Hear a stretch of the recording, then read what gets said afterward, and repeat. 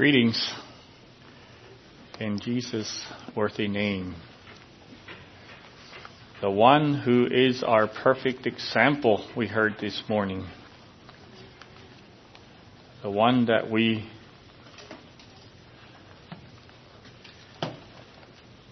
say we would honor if he would come to our house. I thought of it just to broaden the thought a little bit. How would I treat the president if he would come to my house? He's sort of a status by himself. Would I treat him differently? Should I treat him differently than my neighbor?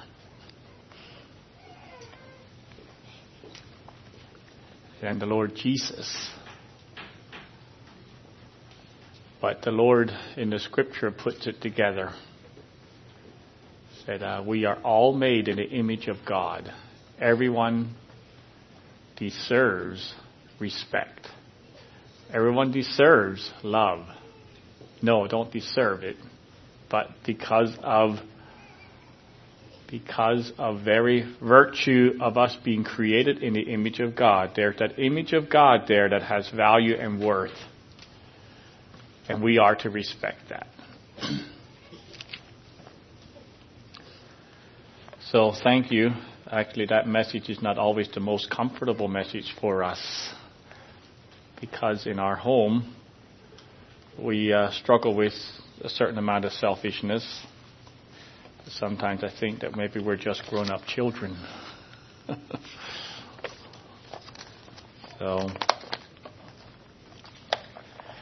Okay, why don't we just bow for a word of prayer right now. Lord, we thank you, Lord, for loving us. Thank you, Lord, for giving us your word and showing us what you're like when you were here upon the earth. And then for guiding us with your Spirit. I pray, Lord, that you would instruct us. Help us, Lord, to be more like you, even today, Lord. We do pray, Lord, for Arlene and the rest of the family there in their home. Do pray, Lord, you would bless them and minister your grace to them and comfort and help them, Lord, to grieve properly and, Lord, to be able to process it and to move on, Lord, to a new normal for their life. We pray, Lord, as you give us opportunity, help us to lighten their load and show us how to do that. And Lord, we live in a world, Lord, that is broken, and there's many, many opportunities to do that. Yes, to our neighbors across the street, and yes, to the neighbors across the world. Yes, Lord, we thank you that you have given to us that we can give to others. We pray in Jesus' name. Amen. Okay, let us turn to 2 Peter this morning. And I will read right off. At the beginning here, we'll just simply read the first 11 verses of 2 Peter chapter 1. Simon Peter, a servant and an apostle of Jesus Christ, to them that have obtained like precious faith with us, through the righteousness of God and our Savior Jesus Christ. Grace and peace be multiplied unto you through the knowledge of God and of Jesus our Lord, according as his divine power hath given unto us all things that pertain unto life and godliness, through the knowledge of him that hath called us to glory and virtue, whereby are given unto us exceeding great and precious promises, that by these ye might be partakers of the divine nature, having escaped the corruption that is in the world through lust. And besides this, giving all diligence, add to your faith virtue, and to virtue knowledge, and to knowledge temperance, and to temperance patience, and to patience godliness, and to godliness brotherly kindness, and to brotherly kindness charity. For if these things be in you and abound, they make you that ye be neither barren nor unfruitful in the knowledge of our Lord Jesus Christ. But he that lacketh these things is blind, and cannot see afar off, and hath forgotten that he was purged from his old sins. Wherefore, the rather, brethren and sisters, give diligence to make your calling and election sure. For if ye do these things, ye shall never fall. For so an entrance shall be ministered unto you abundantly into the everlasting kingdom of our Lord and Savior, Jesus Christ. This is the fourth message out of 2 Peter. That letter written by Peter to warn and prepare the early church for the flood of false teachers and heresies that were going to come, that were already there and were going to come after his death. And so, since he was going to die soon, he wrote this letter to them under the inspiration of God. That first message, and I don't know if I continue to review because it's going to get a long review after a while, but we'll continue to review. That first message, we focused on the adequate provisions that God has provided for his people. So that we are in the faith. And as such, we've been provided grace, and we've provided peace, and we have divine power. We have all those things that pertain unto life and godliness. We have those exceeding great and precious promises. We have all those provisions. All this is received by faith in Jesus Christ. And that sounds like the end of the story, doesn't it? People get saved. They are born again, they become a Christian, and they are baptized, and they think, we have arrived. And you have arrived. You've arrived at the head of the trail. At the beginning, at the start of a journey. It is a wonderful place to be, but it's not the place to sit down and rest. The equivalent is this. You have put on your serious hiking equipment. You have put on your shoes, your socks, so you don't get ticks. And your backpack, in which is your tent, and your sleeping bag, and your cooking equipment, and your first aid kit, and whatever else you put in a sleeping bag, in a backpack before you go hiking. And some food, I suppose. And after you have everything equipped to go hiking, you sit down on the park bench and you say, I have arrived. I finally got packed. No, you're now ready to go. That's the Lord Jesus Christ equips us. You get all that equipment, and you get that equipment for a purpose. As I said many times, the Christian life is not a 50-yard dash. It's not a quarter-mile run. It's not even a 26-mile marathon. It is a huge, long cross-country trek over varied terrain, some of it, most of it, unknown. But we start equipped. We have adequate provisions. Don't forget that. The second message we focused on, and besides this, giving all diligence, add to your faith. God has provided through Jesus Christ. Now get going and utilize what you've been given. Add to your faith. Now that sounds strange to modern ears, but it's not optional. This is the Christian life, walking out the grace of God. And then we talked about what should we add.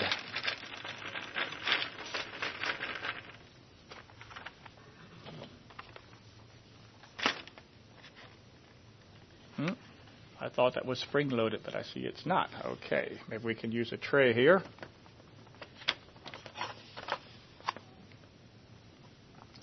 rather than try to draw it all over again, I drew it at home with a little bit of help from my daughter. Walking out the grace of God. And as we started with that in the second message, we emphasize all diligence.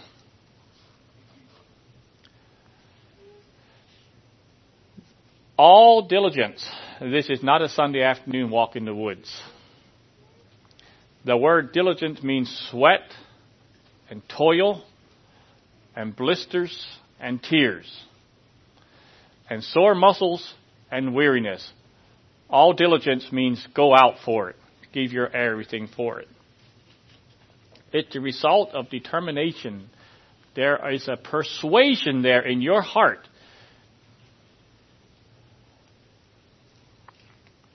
You know, did you ever see someone try to do something when their heart wasn't in it?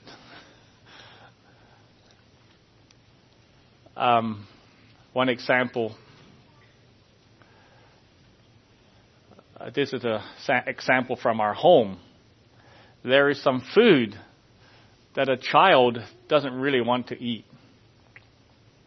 And somehow, whether it's on their fork or something, somehow it just falls off before it gets to the mouth. Ever see that happen? There's no heart there.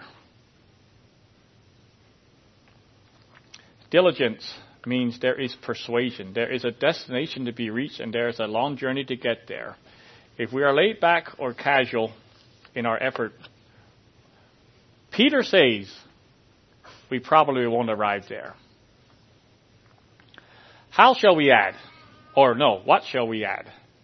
Well, he gave a list of 7 qualities, and they appear to be in sequence.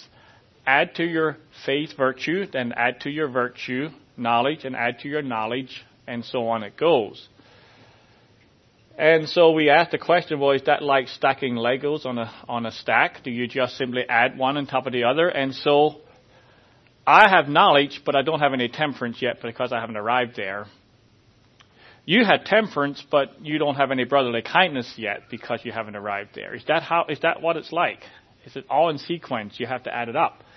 And I said that Jim Berg explains it this way. It is both sequential and simultaneous, which means simultaneously, he likened it to the development of an embryo any embryo, where all the parts are developing, but some parts are developing first. Some parts are more important. That brain, that big head, if you look at a picture of an embryo and a baby, that big head has a brain that is developing because there's things in there that are needed to develop the rest of the baby. And then the heart starts beating very early on because that circular system is needed. Now the lungs come later. They're not needed. But even while the lungs are not developed, they are not developed first, they are still developing. And so you have everything developing simultaneously, but there are certain things more important. And so that is where we had the foundation, where you actually have virtue and knowledge at the bottom, and then you build off from there. And we'll talk a little bit about that yet. Virtue, which is excellence. Something is excellent when it does well what it was designed to do. We were designed to have the Lord Jesus Christ as our King.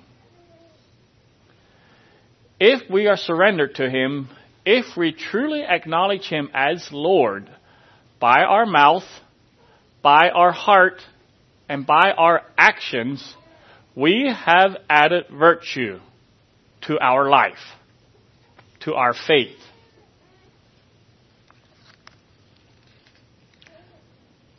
If the Lordship is missing, it will affect everything else in that life. Then we look to adding to our faith knowledge. Were you ever lost?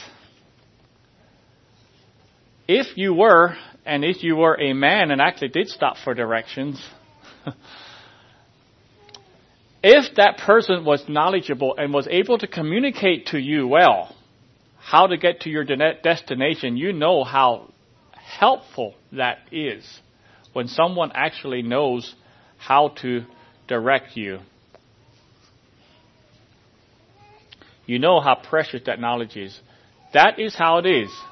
When we get to know Jesus, when we get to know His Word, when we get to understand how to apply God's principles in our word, that is knowledge. It is very, very important. What does lordship mean?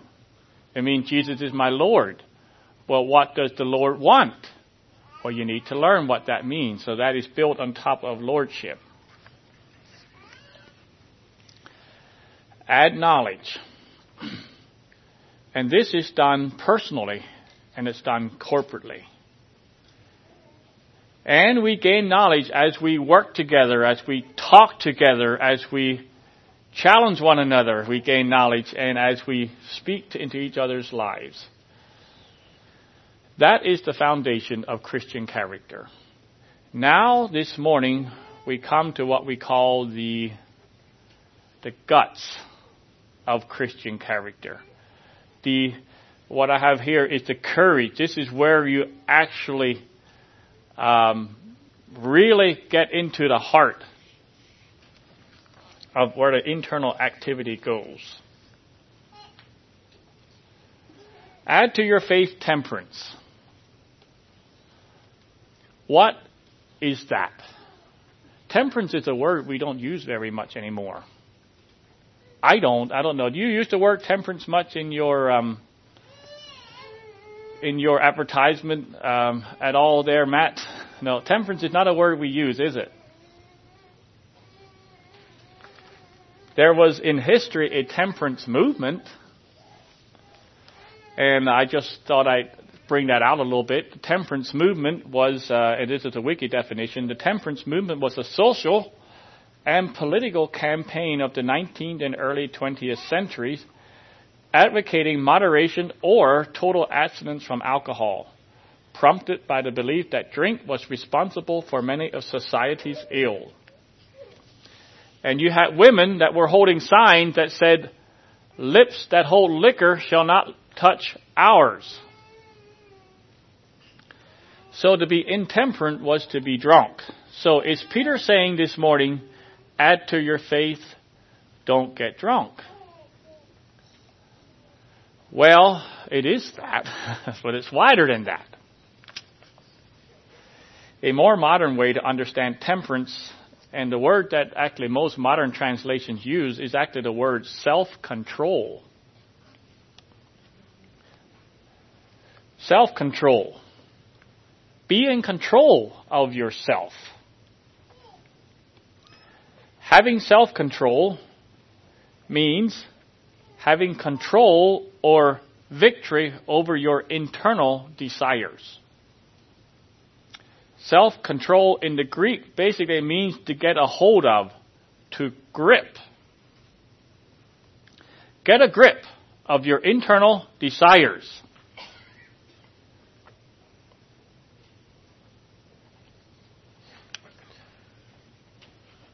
The next word on the list would be patience.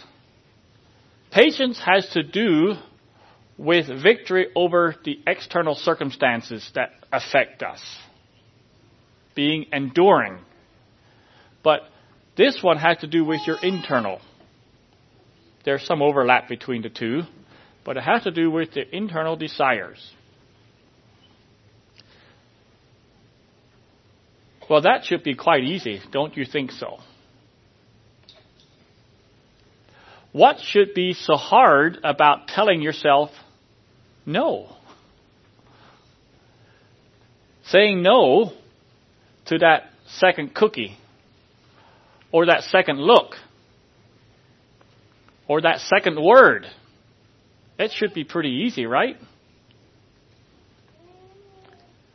Well, I found out that getting a grip on myself is harder than getting a grip on a fish that you just pulled out of the water. That slippery, wet flopping fish and you want to grip it, and it just can't hardly grip it. It's wet, it's slippery, it's moving. There's nothing conducive in it to get a grip. Well, did you ever attempt to get a grip on your own desires?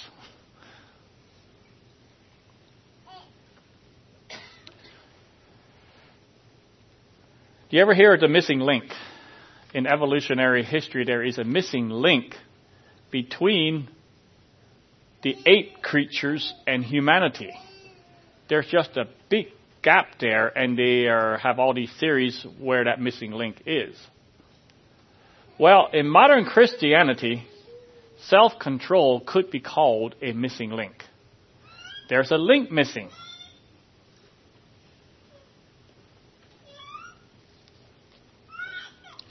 It's the third in line of Christian graces, and it's not a characteristic that we can actually bypass. Now, I'm going to give you an overview of the first three links. Growing in virtue, that's at the bottom, has to do with capturing the heart for Jesus. That's the first part. Growing in virtue has to do with capturing the heart for Jesus. Growing in knowledge has to do with informing the heart about Jesus. Growing in knowledge, informing the heart about Jesus. Self-control is about training the heart to live like Jesus. And they come in sequence. It's where our passion, our heart, and our well-informed knowledge needs to be turned into reality. It is in this arena where we declare warfare to our flesh. It is in this place where we row against the tide of our own internal desires. Can we bypass that? No, we cannot bypass that. Add to your faith temperance. It must not be missing. Paul did this very thing, and you can turn there. It's a little couple verses here. In 1 Corinthians chapter 9, Paul did this very thing. 1 Corinthians 9, starting at verse 24. Paul says, Know ye not that they which run in a race run all, but one receiveth the prize? So run, that ye may obtain. And every man that striveth for the mastery is temperate. There is our word, is temperate, the same word, in all things. Now they do it to obtain a corruptible crown, but we an incorruptible. Paul says, I, therefore so run, not as uncertainly. So fight I, not as one that beateth the air. But I keep my body and bring it into subjection, lest that by any means, when I have preached to others, I myself should be a castaway. Paul, you got it. You understand exactly what Peter is saying. There is no robbing Peter to pay Paul here. Peter is saying if you do not add temperance to your faith, you're setting yourself up for failure. Paul says, I do add temperance so that I myself, a great preacher, do not fail. It's right together. And that is for us here as well. So what does adding self-control mean? Self-control is not control by the natural self, but control of the natural self, okay?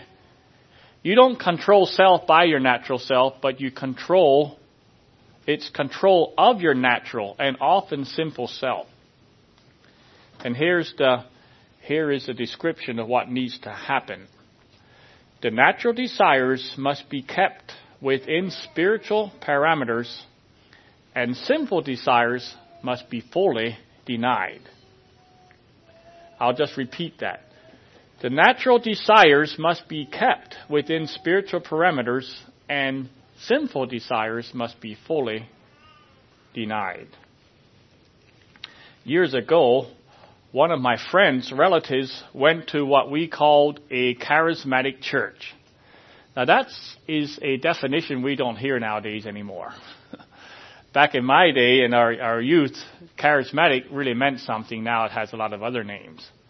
But they had friends that went to a charismatic church. He said they go to this church and they get filled with the Spirit. He said they experienced the power of God there. But he also said they still don't have enough power to come home and turn off their television set.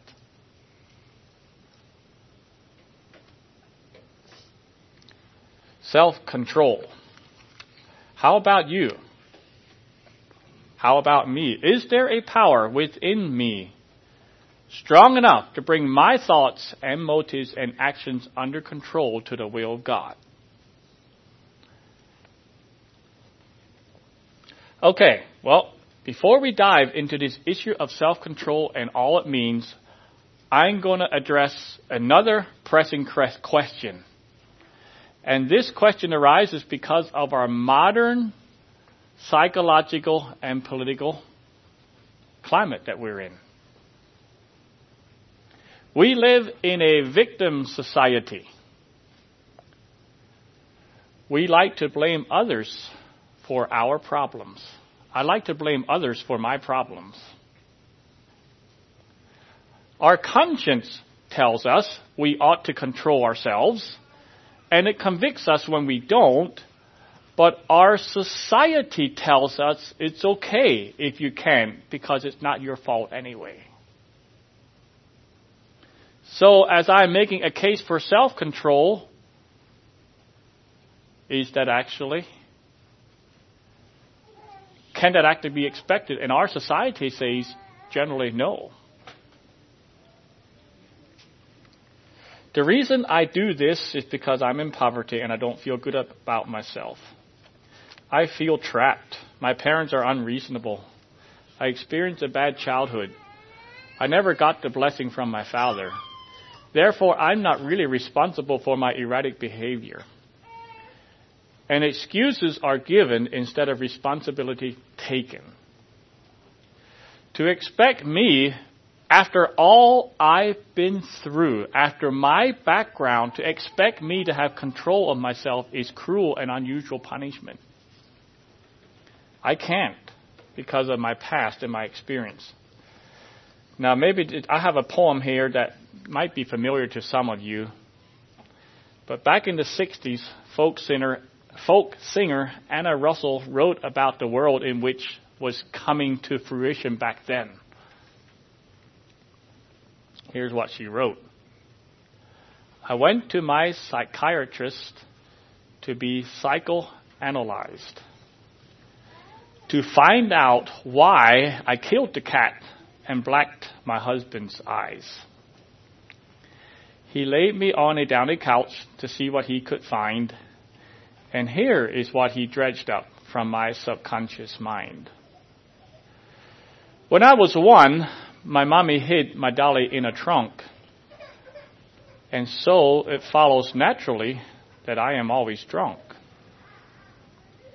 When I was 2, I saw my father kiss the maid one day, and that is why I suffer now from kleptomania.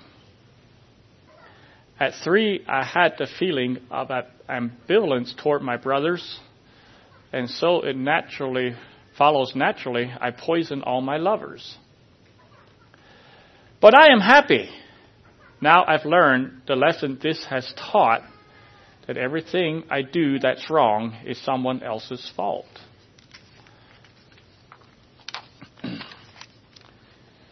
In All About Worldview that I read here, the question is asked,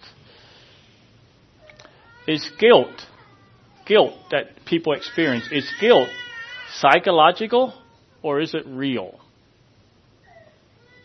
and this observation is made by this article, both humanists and Marxists, or now we could call socialists today, speak only of psychological guilt because for them, only society is evil. People do nothing individually that would actually incur guilt. The reason people do things wrong is because of their society. That is the spirit of the age. You are a helpless victim and you're not responsible for your own actions. You may be sick, but you are not sinful. Drunkenness or intoxication or alcoholism is now designated as a disease. Some years ago, shoplifting was discussed as a disease. I don't know if they actually designated it as a disease or not. I'm not sure. But some people are serial shoplifters. They can't help themselves. So that makes them sick and not guilty, right? There's a store that I went to regularly that had a sign right over that time that said, shoplifting is a sickness. Underneath it said, don't get sick here.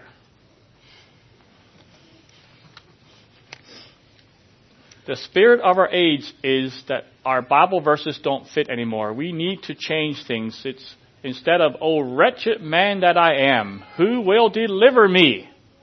We need to change it to, oh, worthy man that I am, would that I could only see it better. And then I'll have better self-esteem, and then I would overcome my problems. So,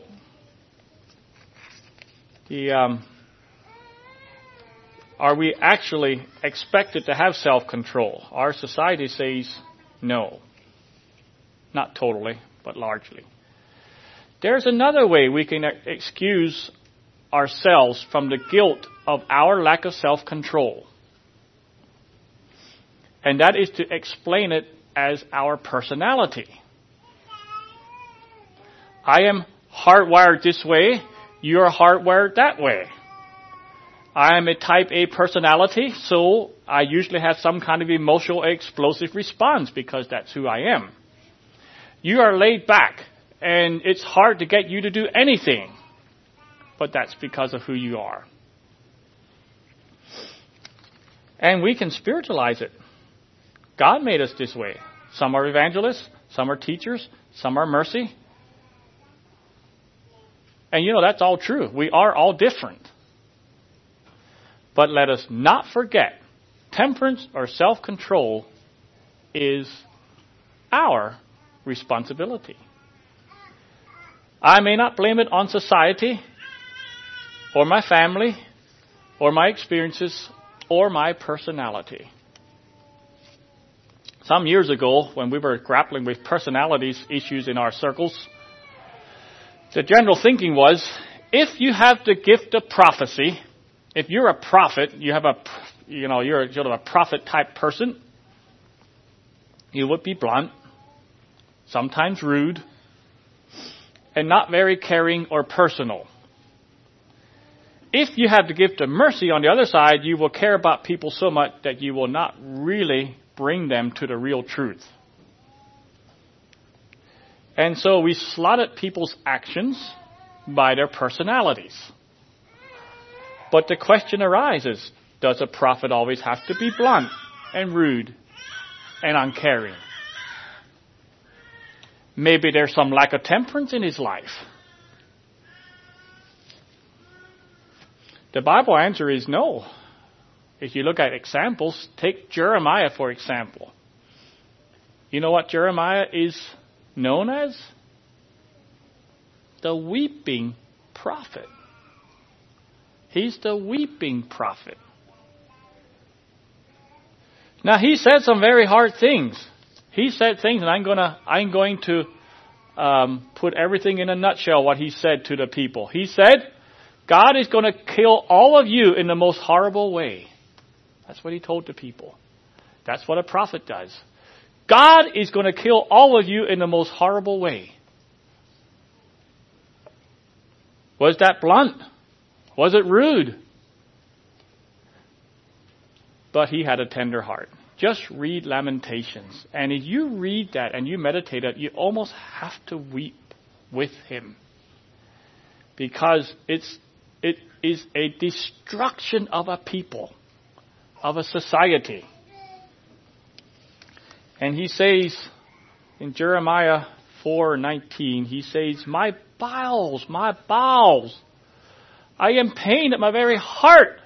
My heart makes a noise within me. I can't hold my peace because thou hast heard, O my soul, the sound of the trumpet, the alarm of war. Who says a prophet must be blunt and uncaring? And who says that a person of mercy must fudge the truth? Nobody is saying that. We have different personalities. But we also need temperance or self-control with our personalities. So we do not want to excuse ourselves. What I'm saying is this, is Peter is saying, add self-control. Don't allow the victim mentality or the psychology of this age to soften or eliminate the directive that Peter gives. If we do, there will be a missing link, and our outcome will be either less than successful, or we will have total failure. Now, if there are addictions in our lives, if there are strong habits, if there are ungodly traits, if there are phobias because of our past, acknowledge them. It means that you are a sinner. And isn't that a surprise? I'm a sinner. And as I look at myself and I look at some of the things that I bring with me, I find some sin there. That shouldn't surprise us. In fact, that's a good place to start because Jesus Christ came to save sinners. So that means he came to save me. He did not come to save excusers. If you're an excuser, he didn't come to save you. Be honest. And yes, we can ask for help. We are supposed to help each other.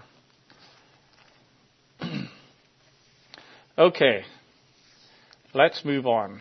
So we need self-control. When a couple gets married, what they have at first is called the honeymoon stage.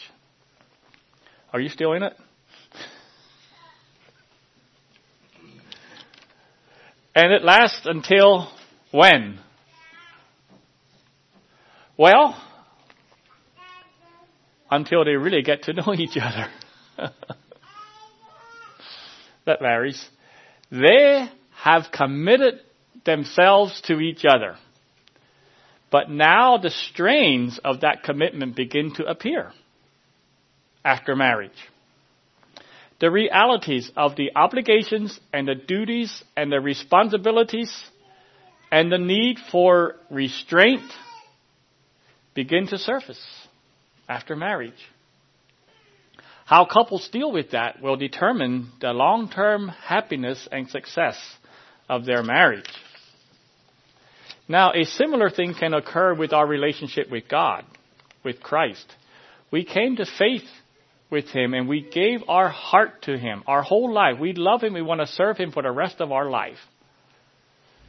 But the honeymoon ends because the strains of that commitment that we gave to him begin to appear. Jesus says one thing, and our natural tendencies and selfishness says another thing. And there's that tension. You know, before marriage, we were used to thinking our own thoughts and doing our own things and our own ways. But now that we're married, well, we came into this marriage rejoicing, but we actually say this, we actually came into this marriage rejoicing what we gained. And we came into this relationship with Christ rejoicing. And I have this song here that I just thought I could read. And can it be that I should gain an interest in the Savior's blood? He died, he for me, who caused his pain. For me, who him to death pursued? Amazing love, how can it be that thou, my God, shouldst die for me? That is Charles Wesley's words, I think. And we are amazed, and yes, God loves me, a wretch and a sinner, and so we gladly embrace him. But we are not naturally trained to yield to him in all areas of our life. We bring along into this new relationship, into this new Christian relationship, we bring our habits and our reactions and our ruts and our hang-ups and our quirks and our fears, our fantasies and our egos and our wrong philosophies. That's called wrong thinkings, okay? We bring that all along with us. No, not everything, because when we are saved, some things just melt away. We become new creatures. Some habits are gone, but not everything. Not everything. If it were, we would not have this exhortation here. If it were, why did Paul still need to discipline his body? No, after we become Christians, we need to learn how to bring our actions, our desires under and train it into obedience of Christ. In Titus, Paul says that the grace of God teaches us to deny worldly lust and to live righteously and godly and soberly in this present world. That is an ongoing process. Now, desires are a natural part of our human experience. I think I heard somebody say of how young men grow up and they never grow up quite, And they said, you guys are so unmotivated that he thinks if the air weren't free, you wouldn't go for it. But desires are a part of the natural human experience. We desire food, water, sleep, companionship, fulfillment, security. We desire to avoid pain, vulnerability, criticism, and hopelessness. We are a bundle of desires and wants and cravings. That's who we are. We are not robots. We need training. First things first. Are you really serious? Are you really ready to deny yourself, take up your cross, and follow Christ? Maybe you do like your pet sin. Not the consequences of it, not the guilt of it, not the results of it. But do you actually hate the things that are in your life that you know do not please the Lord?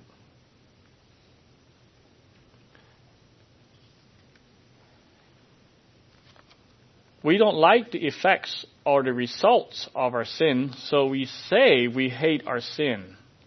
But deep down, the reality is, if we could avoid the consequences of that sin, we would keep it.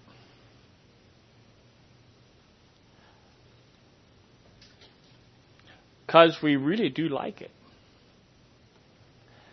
It really does something for us that we enjoy. An example is this. I'll give an example. Someone who likes to go shopping or feels good when they spend money. They lack self-control when it comes to their finances. The consequence is, unless they have a huge income, is debt and financial hardship. So the consequences force them to recognize their lack of temperance in spending. But they do not really see their wasteful squandering of the Lord's money as sin. Well, maybe they do see it as sin, but they so much enjoy it that if the consequences of the debt would be taken away, or you take that consequences away, they would just go back to their old habits of spending.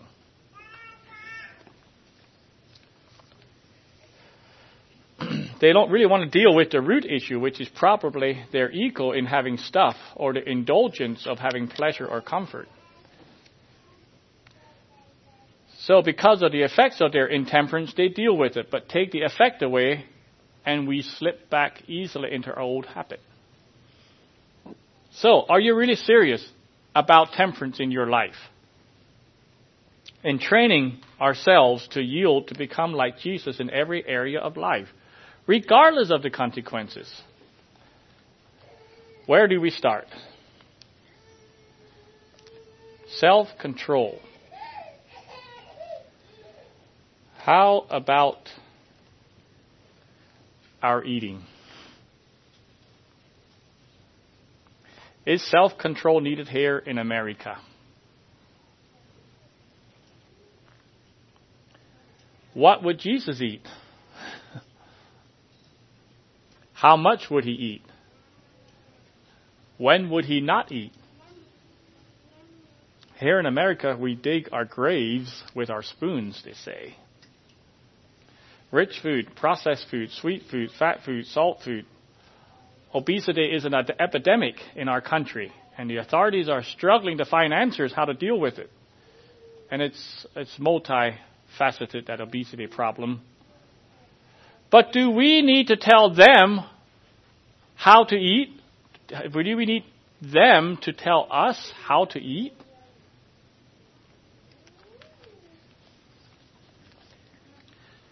You know, I have some things here. Eat unpressed, real food more. Eat less sugar. Eat less. That's simple enough. Go without food regularly. Fast. You know, we will not be all the same thinness. And I'm not talking about your body mass index. I mean, that is some indicator, but it's not only that. It is to have control of your eating, self-control. I was debating whether I should read this or not, and I think I will, because it's someone else reading it, Elizabeth Elliot. And since she is saying it, it's not coming from me, okay?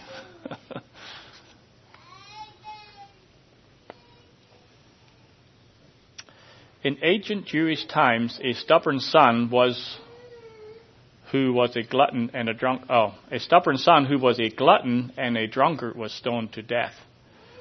Gluttony, one of the more obvious modern sins, is generally accepted.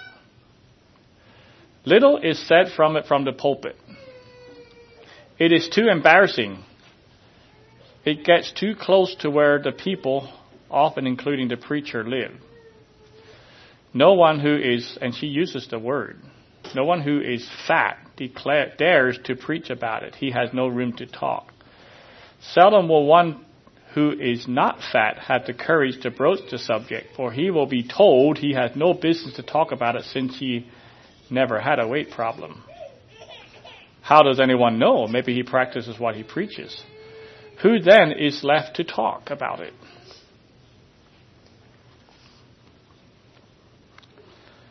And that is her saying about eating, self-control.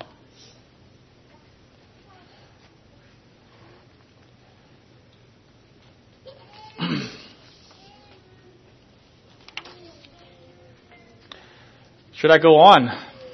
That one was bad enough. I don't think we need to talk about drink, do I? Not unless we are intemperate about juices and soda. How about sleep?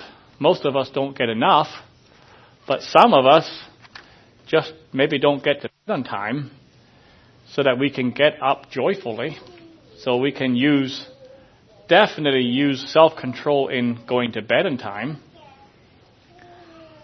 How about our time?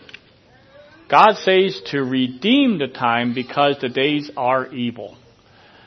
Time is like a coupon. It expires. If you don't use it, by the time it expires, you can't use it anymore.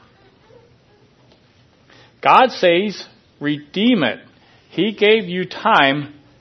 Give it back to Him. But we live in a day of leisure.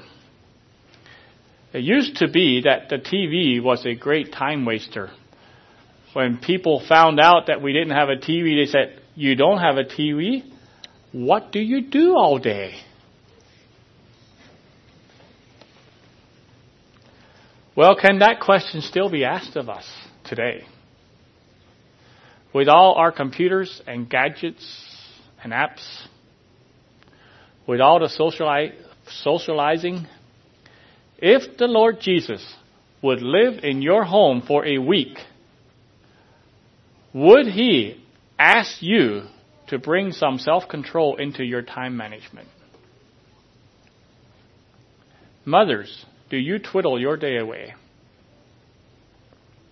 Fathers, is your time productive in your home and in the Lord's work? Or do hobbies, sports, or games, or leisures eat up your spare time? Youth. Oh, the carefree years of youth.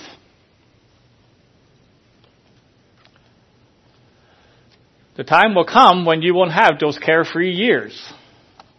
How are you redeeming those years? Those years, those months, those days, and those hours. Are you seriously in the Word, in prayer? You could write letters of encouragement, at least digitally, right?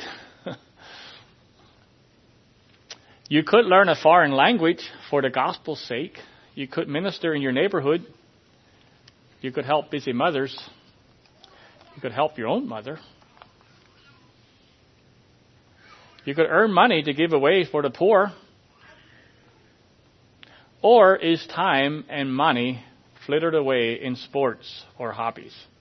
You know, youth boys especially nowadays have a lot of income. That dollar or that $1,000 that you earn is actually not yours. It is all God's. What are you doing with God's money and His time?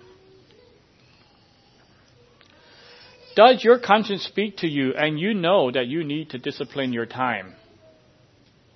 You know, many good things can take away from the best things. Train your heart to be like Jesus in this area of time.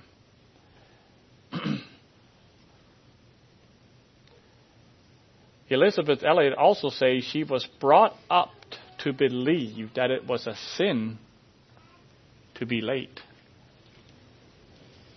To cause others to wait for you, her parents taught her, is to steal from them one of their most precious commodities, time. Time is a creature. It's a created thing. It's a gift. We cannot make more of it. We can only receive it and be good stewards of it. One mother told her teenage son, "If the president can run this country on 24 hours a day, you ought to be able to get your room cleaned." Are you temperate in your use of your time? Well, while we are on temperance, maybe we can talk about temper. Or more specifically about our emotions. Are we in control of our emotions, or are we at the mercy of our emotions? Does the way you feel dictate your responses, or are you really in control? There are two areas under this point. One is whether or not your emotions are in check or under control. That means if you actually allow your emotion to rule you. The other is whether your life is guided by your feelings or by objective truth. So we have two parts under this part here. First part, are your emotions in check and are they under control? You know, in my youth, I went on a bike ride. Some Sunday afternoons I went on bike rides, and I remember one specific time where I biked over to New Holland, And I was in the parking lot of the cut rate store that used to be over there. And there was a small compact car came into the parking lot, and there was a young couple sitting in there in the front seat. And they just had an emotional breakdown right in front of me. They were hollering at each other. They began to yell at each other. They were both yelling at the same time as loudly as they could. And finally, the man that was driving just put it in gear and gunned it, and out to the parking lot they went. That is a picture of emotions way out of control. For us, it might mean if I don't feel good emotionally, I'm just grouchy. If I get my way, I'm happy. If I don't, I pout. Our outlook on life depends on our mood or our emotions. And it goes much further than that. It goes right into, we can actually go into depression. I'm not saying be a doormat and just let whatever happens happen. It means as things happen, are your emotions a servant or are they the master? And one thing that is closely connected to our emotions is something else. Anybody want to guess what is closely connected to our emotions? Have a guess. What often comes out when we're highly emotional? Okay, anger, that's another emotion. Something that's not an emotion, but it comes because of our emotions. Our words, our tongue. You know, if we would, those sharp words or those words of gossip, if we would actually have our emotions in check and have control of our emotion, we would go a long, long way in keeping our tongue in check as well, because they are very closely connected. Keeping our emotions under the control of the Spirit of God will do much to keep our tongue in control. The other area on this point is whether our life is guided by our feelings or whether they are guided by objective truth. When I talk about objective truth, I'm talking about something outside of you that's true. Or whether something inside of you is subjective, it's how you feel. Eugene Peterson, I think I mentioned him a couple of weeks ago. He is the one, a very popular evangelical author, that recently came out in favor of homosexuality. When he made when he made a statement of his newly acceptance of homosexual marriage, he gave this reason. His criterion for acceptance of homosexuality was the fact that gay Christians, end quote, seem to have as good a spiritual life as I do. So he observed those people's lives, and it seemed like they were just as godly, and were just as spiritual, and they were just as loving, and everything else you could call in a Christian, that a Christian should have. So therefore, he could no longer say they were wrong. That is an example of your feelings ruling a decision in your life when objective truth is clearly wrong. But if we go by our feelings, how we feel about something rather than truth, we will do the same thing in other areas. In fact, we do. We really do. But we need to grow in temperance and self-control. Jesus was almost overcome with his emotions in the garden. He did not feel. He would have followed his feelings. He would not have gone to the cross. But He was not overcome with his feelings to the point of giving up his Father's will. And we can say today, praise God. But today, the modern mind easily confuses feeling with the facts. And the idea is going with your feelings is genuine. You're being honest when you listen to your heart. If you don't listen to your heart, you're putting on a front. Well, no. My heart is telling me I should do this, but God's word says this, so I'm going to do God's word. No, that's not dishonesty. That is simply being in control of your emotions and feelings. And so there is a place of victory. And I know I had years ago I had explained an illustration like this.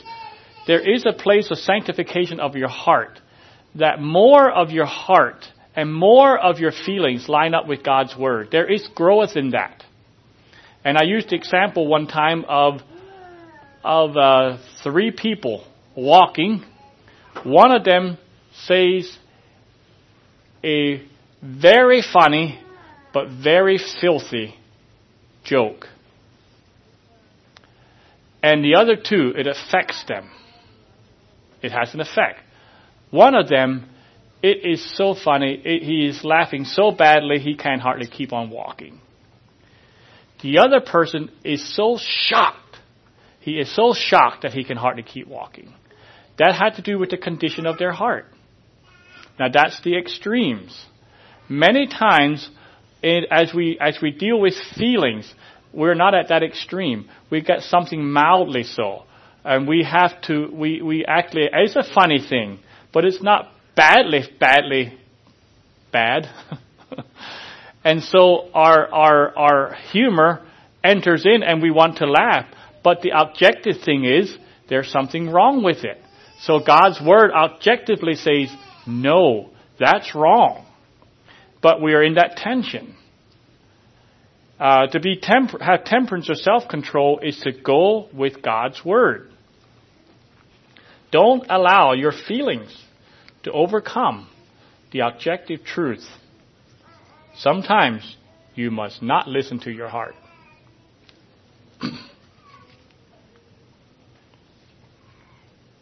Just because we feel like doing something or we feel it's right does not always mean it's right. Jonah didn't feel like going to Nineveh. Our feelings are extremely fickle. They change, and we don't always feel like doing God's will. But someone like Abraham, unlike Jonah, he was a man of faith. When that command came, take your son, your only son. I do not know what was going through his heart. I am sure his feelings were not there. But he took the revelation of God and he acted on that. That is temperance. That is self-control. So the 2 areas about our emotions, they are to be under control and they are not reliable guides of truth. Well, this morning, I only moved 5 words ahead in this text.